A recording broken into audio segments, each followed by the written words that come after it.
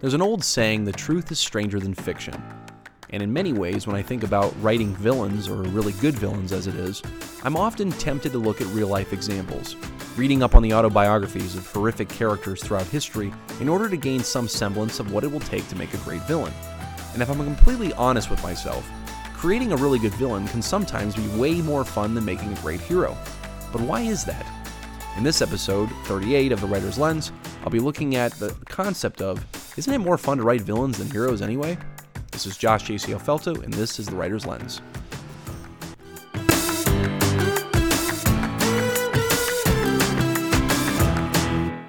All right, well, welcome back, everyone. I'm back after a week's hiatus. My family and myself had a nice vacation. I apologize to anybody that was looking forward to an episode this past week, but man, it feels good to recharge and sort of re-energize those creative batteries and just life's batteries in general. I mean, it's good to just get away for a bit and not put my mind on work or anything else that I'm doing. Although, as a creative, and I know anybody else out there that is a creative, has the creative mindset, has those creative juices, going on vacation can sometimes feel like overload of inspiration. Because you might go to a place that's remote, it could be semi-exotic, it could have really beautiful scenery, you're immersed in nature. Hopefully when you take vacations, you go someplace to get away from people. And I know that sounds in some way antisocial or bad, but I just feel like in the modern era, in the 21st century, with information moving as fast as it does, with technology invading every facet of our private lives, it is so good to just unplug once in a while. And I mean literally unplug. Go to a cottage, hang out by the lake or the ocean if you happen to be near one. Moving water is so serene for your soul and for your mind. I mean, my family, we went up to the lake, the shoreline up in by Lake Erie, in a cottage / beach house.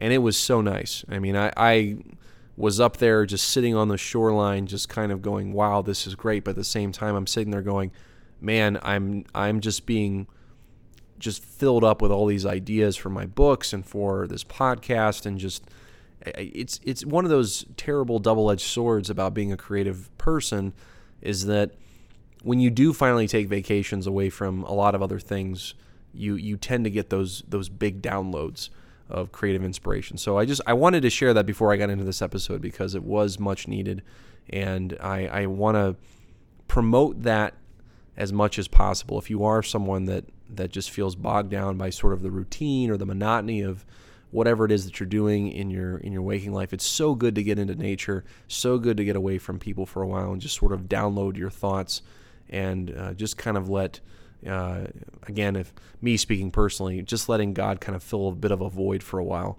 was so invigorating for me. So anyway, back to the topic at hand, which is villains. How fitting of all things to come back to after a vacation. It is the topic of villains. And in this episode, I want to unpack a couple of things. And the first one is that as a writer, writing villains is a very fun thing for me to do. And I really don't think I'm alone in that sentiment as far as writers go. If I were to poll a lot of my writing friends and I were to ask them, what's some of your favorite characters that you've written? I mean, they may mention their hero characters, but if I said, well, what about the villain that you wrote? How fun was it to write that person? I'd probably get a couple of smirks and some wide grins, and they might go, oh yeah, Josh, yeah, that was really fun for me. That was interesting.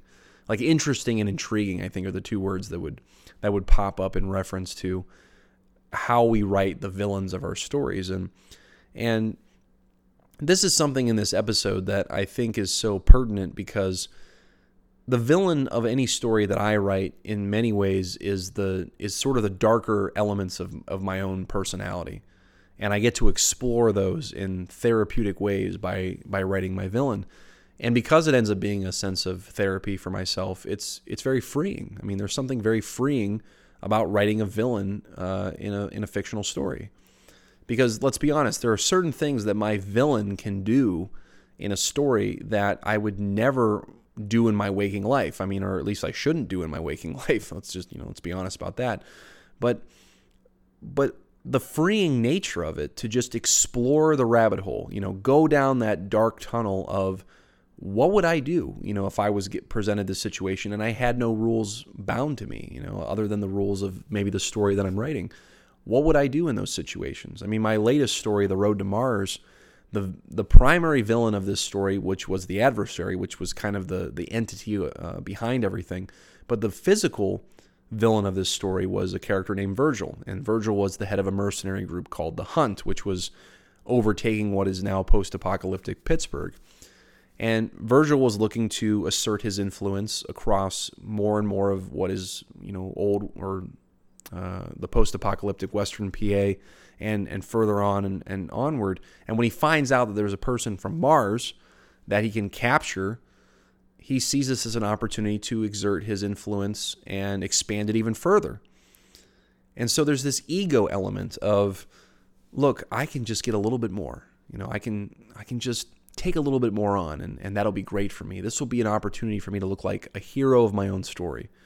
Because there are some good quotes out there as far as villains and heroes go, and I've shared a few on these podcasts, but one that I really like that I think Tom Hiddleston most recently was given credit for was that every villain is the hero of his own story. And I just love that sentiment there, because it's so true. I mean, even if we do walk around thinking that, we have it all together and we're doing the things like it's us against the universe, there is a potential that we are the villain of the story that we're in, that we could be impeding upon other people in a way that, our selfishness or our self-indulgence is causing other people to stumble. And that's not good, okay? That's just not a good thing to have happen, in our waking life. But in a fictional sense, to be able to explore sort of the villainous tendencies of our nature, yes, it's therapeutic, but it also can be a little bit of a self-conscious awakening in many ways. And I want to unpack that a little bit too, because now that I'm talking a bit about this idea that it can be therapeutic is one thing, and it's fun, but also to kind of get a little bit of a window into ourselves as to how we see ourselves in relation to other people. And this is not an episode to say you need to figure out yourself entirely and, take sort of a self-authoring exam or figure out what your Myers-Briggs says about yourself. But we all have blind spots, okay? We all have blind spots about who we are as people. And, again, we like to think that we're doing more good than bad. I would think that most people would tend to think that about themselves. But there's always that draw, that allure to want to do things that are not socially good, okay, or not good for other people, but rather would be good just for us.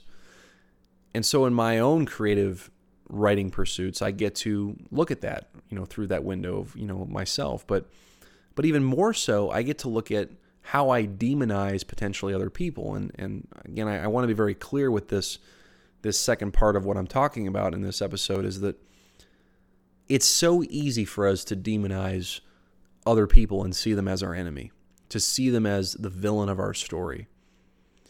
And let me explain a little bit of that. My wife and I, who have been married for, almost 4 years now, but we've been together for a little over 6 years. Not a really long time to say that, okay, we've had a lot of bumps in the road. We've had our struggles for sure, and I know we'll have more in the future. But one of the things my wife and I have always talked about is that how we can never be the enemies of each other. We can never look at ourselves and then look at the other person and then say, you're trying to stop me from achieving my goals. Okay, you're my enemy. Like that's off the table, okay?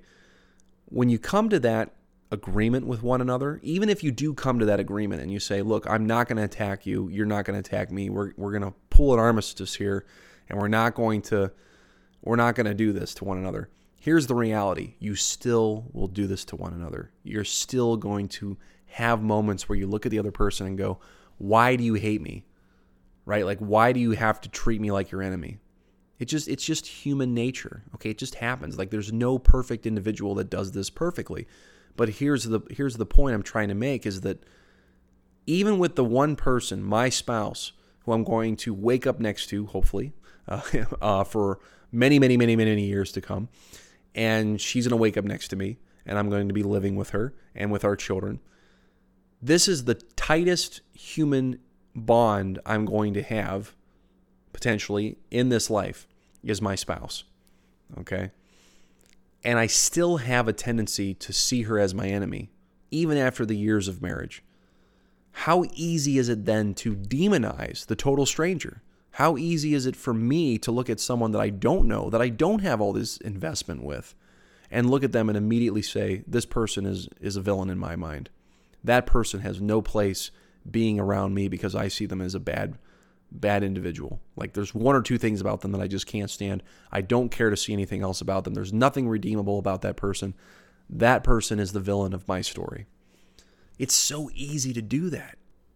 And because this is such an easy thing to do in our everyday lives when we're up and about and walking around, as a writer, I know that if I sit down and I start to create a villain, I know how fun and easy it is to come up with all the characteristics of a villain.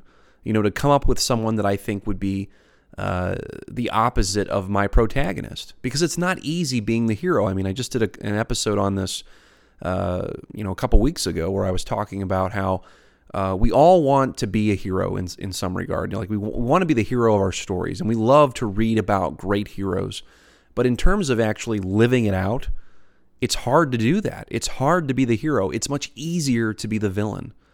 But in the same way, as an audience and as someone who's reading a good book or a story we're invested in, and there's an obvious hero and there's an obvious villain, we root for that hero because we want to be like that hero. But in the same sense, we can imagine what it's like to have someone trying to stop us, because it's so easy for us to do it when we're up and walking around in our daily life, because we're doing it all the time. We're always in that fight or flight kind of mode. I mean, I'm not saying that we're super anxious people and we're always looking to run away from everything. But if you can track with this, it's fun because it's therapeutic, because we like to think about how we could inflict upon other people what we would do if we had the reins and we had all the power to do so. But in the same sense, we think about what other people are capable of doing to us. So that's why we root for our heroes. So it's fun in some sense to imagine the villain and what you'd want to do to other people who have wronged you. But it's also therapeutic, like I said earlier, about looking into ourselves and getting this sort of this dark reflection of some of the pieces of ourselves that, maybe we don't even want to come to grips with. I mean, I'm not saying that this is a deep psychological analysis, but even at a spiritual level, to be aware of these kinds of things, which is something that I would push and challenge people on, is that it's more than just emotional in some senses. There's a spirit behind this deviation from goodness that we're so drawn to in what we do. And it's fun to think about all those things that we would do if we were the villain, and what draws us to do that. So these are some of the things that, again, as a writer, as a creative, I try to keep these things in mind whenever I'm writing my villains and I'm trying to come up with them, because villains aren't always very obvious. I've used a few examples in this episode where villains may seem obvious, but they're not always obvious characters. I mean, I think one of the best films of the 90s was Beauty and the Beast. Okay, Beauty and the Beast by Disney was just phenomenal from beginning to end. And I'm not just saying that because I was probably about 8 or 9 when it came out, and I think, like most prepubescent boys, I had a little bit of a crush on Belle. And I think most boys had crushes on most of the cartoon girls that were coming out during the 90s anyway. But anyway, the main villain of that story is a character named Gaston, and outwardly he appears to be like the staple hero. He's buff, he's strong, he's youthful, he's full of he's got a lot of vitality to him, and everybody wants to be him. Everybody wants to be around Gaston, okay? And he has that goofy sidekick, LeFou, who's always helping him out, even though Gaston doesn't care about him whatsoever. So he's very alluring physically, and everything about him seems to be well put together. But everything underneath the surface, though, is wrong. And that's why he's such a great foil for the Beast character, because the Beast outwardly looks terrifying, and no one would ever dare get near him because he's this sort of amalgamation of different creatures, but has the mind and the heart of a man. But as his heart changes throughout the story, he ends up becoming this tender, loving, gentle, humble individual, which is nothing like what he appears to be. And me personally, as a writer, I enjoy villains that are not very obvious. Okay, I mean, I love Lord of the Rings and the Dark Lord Sauron, the Dark Lord Voldemort, Darth Vader and the Dark Lords of the Sith, and I enjoy villains like that. I mean, I don't want that to be the sort of the end note of this episode as far as villains are concerned, but I do enjoy a villain that isn't so obvious to me. Okay, and I try to do that in my own work. So if you're someone who enjoys that kind of a villain, that would be my tendency to write that way, because I think about these things, about how we can, like I was saying earlier in the episode, how we can demonize other people so easily, and how we want to be the heroes of our stories, but the fantasy of being the villain can always be somewhat fun to think of.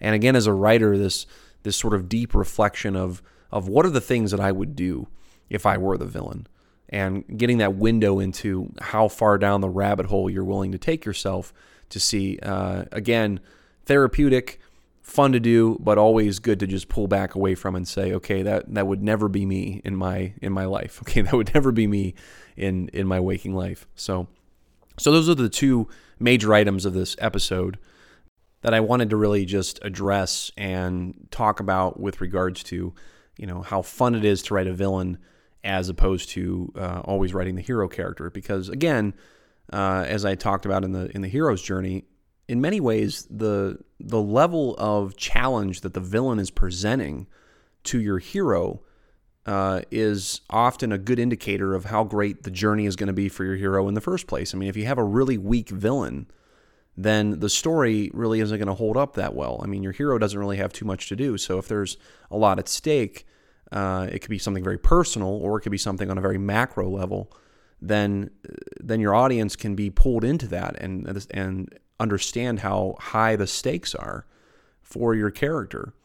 And that's fun to do too. I mean, that's fun to explore. I mean, again, as a creative, I really love sort of pulling up roots and just figuring out, like, where is my character going to go from here, and kind of working my way backwards. I try to create a puzzle that the villain is making for my hero, and the hero sort of has to figure out how he's going to get through this next problem that he's been presented with, that the villain is throwing at him in some way. So those are the fun things that there can be about writing a villain in that sense as well. So that I've covered a lot of the psychological stuff with regards to why it's so fun to write a villain for the therapy, and because of how easy it is to demonize other people. But probably one of the other great reasons why it's so fun to write a villain is because of all the things you can come up with. I mean, the scenarios you can draw up for your hero. I mean, in my, again, using the example from my own book, The Road to Mars, one of the really fun things to do was to create a trap for my protagonists and have the trap set by my villain. How are my heroes going to get out of this? How are the main characters going to sift through this next boundary or barrier that they're up against and get through the next, get through this threshold or whatever it is they have to do? That's pretty fun. I mean, that's actually kind of a fun aspect of writing a fiction, is you get to create all these scenarios, and granted, obviously you're controlling them, but it's neat in a way to kind of work backwards and think about, what would I do to trip these guys up? What would I do to cause strife? What would be some of the aims of my villains? I think one of the big mistakes that young writers make is they come up with all these great things that heroes are going to do in their stories. So if they're writing some kind of epic tale, or they've come up with some great story about, a sword bringer, or, a great knight, or perhaps an archer, or some superhero who's going to overcome the bad guys, and they come up with these scenarios of the character's superpowers or what their histories are and their background and all these kinds of things. And then you never actually think, well, what would be a really sticky situation? Okay, what would be a horrible situation for this character to work themselves out of? How would they use their wits? How would they use their strengths? How would the villain try to expose their weaknesses? I mean, these are some of the fun parts of writing that you have to take pride in if you're going to make a really great villain. And that can be fun in of itself. It's a little bit of work, but I find that to be very fun as well. I mean, I don't just like to create a great hero who's invulnerable and he's impenetrable and there's nothing about him that you can't shake. And maybe the only thing that can stop him is himself. I mean, that's not really as fun to do. I mean, it isn't. I mean, you can have reflective moments where the hero is questioning his own sanity or perhaps questioning his journey, but he's got to have a great villain that wants to back him into a corner until he can't handle it anymore. And so, as a creative writer, I have to be in that frame of mind. I have to think about how I'm going to make a really tough scenario that will challenge my hero morally, psychologically, spiritually, emotionally. There has to be all these different things that my villain is focused on attacking. So that again can be very fun. I mean, it's a bit of a perverse way of looking at it, but it's kind of fun to try and deconstruct somebody and think about, well, I've built up this great hero in my story, and now I'm going to tear him apart. Now I'm going to figure out how to make him into a fragmented piece of whatever he is. But guess what? I'm going to redeem him. I'm going to figure out how he's going to get through all these things, even though he's got a busted leg or he only has one eye or whatever the ailment might be or whatever challenge he has to overcome. These are the kinds of things that I find to be of great value in good storytelling, is overcoming those insurmountable odds. And part of that is having a villain that knows those weaknesses and attacks them and is able to exploit them in some way. I mean, look at one of the best superhero tandems of the last 100 years or so, Batman and the Joker. Okay, what two completely opposite characters. And the Joker is so good at just trying to exploit Batman's weaknesses. I mean, every single time I think they've engaged one another in any comic book or movie or whatever it's been, they're so different on every level. But the Joker, what's so great about his character, and anybody that writes for him knows, is that he's complete chaos, he's complete insanity. He does everything that's unpredictable to someone like Batman who wants to keep things under control. He has a set moral code or code of ethics that he's not going to break, and the Joker knows this, so he tries to exploit that. That's great villainy. Okay, that's making a great villain for a great hero. So those are the things I'll leave you guys with for this week's episode. As I pull this thing into a halt, I didn't have a lot to say after my vacation, but I think a lot of really good tidbits in there about talking about villains. So before I go, then again, guys, if you're enjoying the podcast, this is me saying, hey, you can support the podcast at patreon.podbean.com/jclfelto. You can like, share, subscribe, all that good stuff. Or if there's someone that you know of that has a bit of a creative bent to them, I'm not against you sharing it with them to see if they can check it out. Maybe I can help them out. Maybe they can reach out to me. I'm not against kind of interacting via the internet. So yeah, go ahead and do those things. And then on top of all that, next week I'm going to be kind of wrapping up this villain series where I'm going to be talking about what is really the role of any writer when it comes to talking about good and evil. I mean, is there a responsibility that writers have to talk about the good things of humanity as opposed to the evils of humanity, and to not embellish evil, but to show that good can always triumph over it? So I want to kind of unpack that idea in my next episode. So if you've been enjoying this hero-villain contrast I'm doing, I think next week is going to be a little bit of pulling it in for a landing, but I want to leave it on sort of this macro concept of, is there a responsibility to be had for writers like myself when it comes to talking about good and evil and the larger narrative that's out there? So that's what I'll be talking about next week. And again, I'm excited to be back and keeping this podcast rolling. So again, guys, I will catch up with you again shortly. Have a great week, And we'll talk to you then. This is Josh JCL Felto for The Writer's Lens.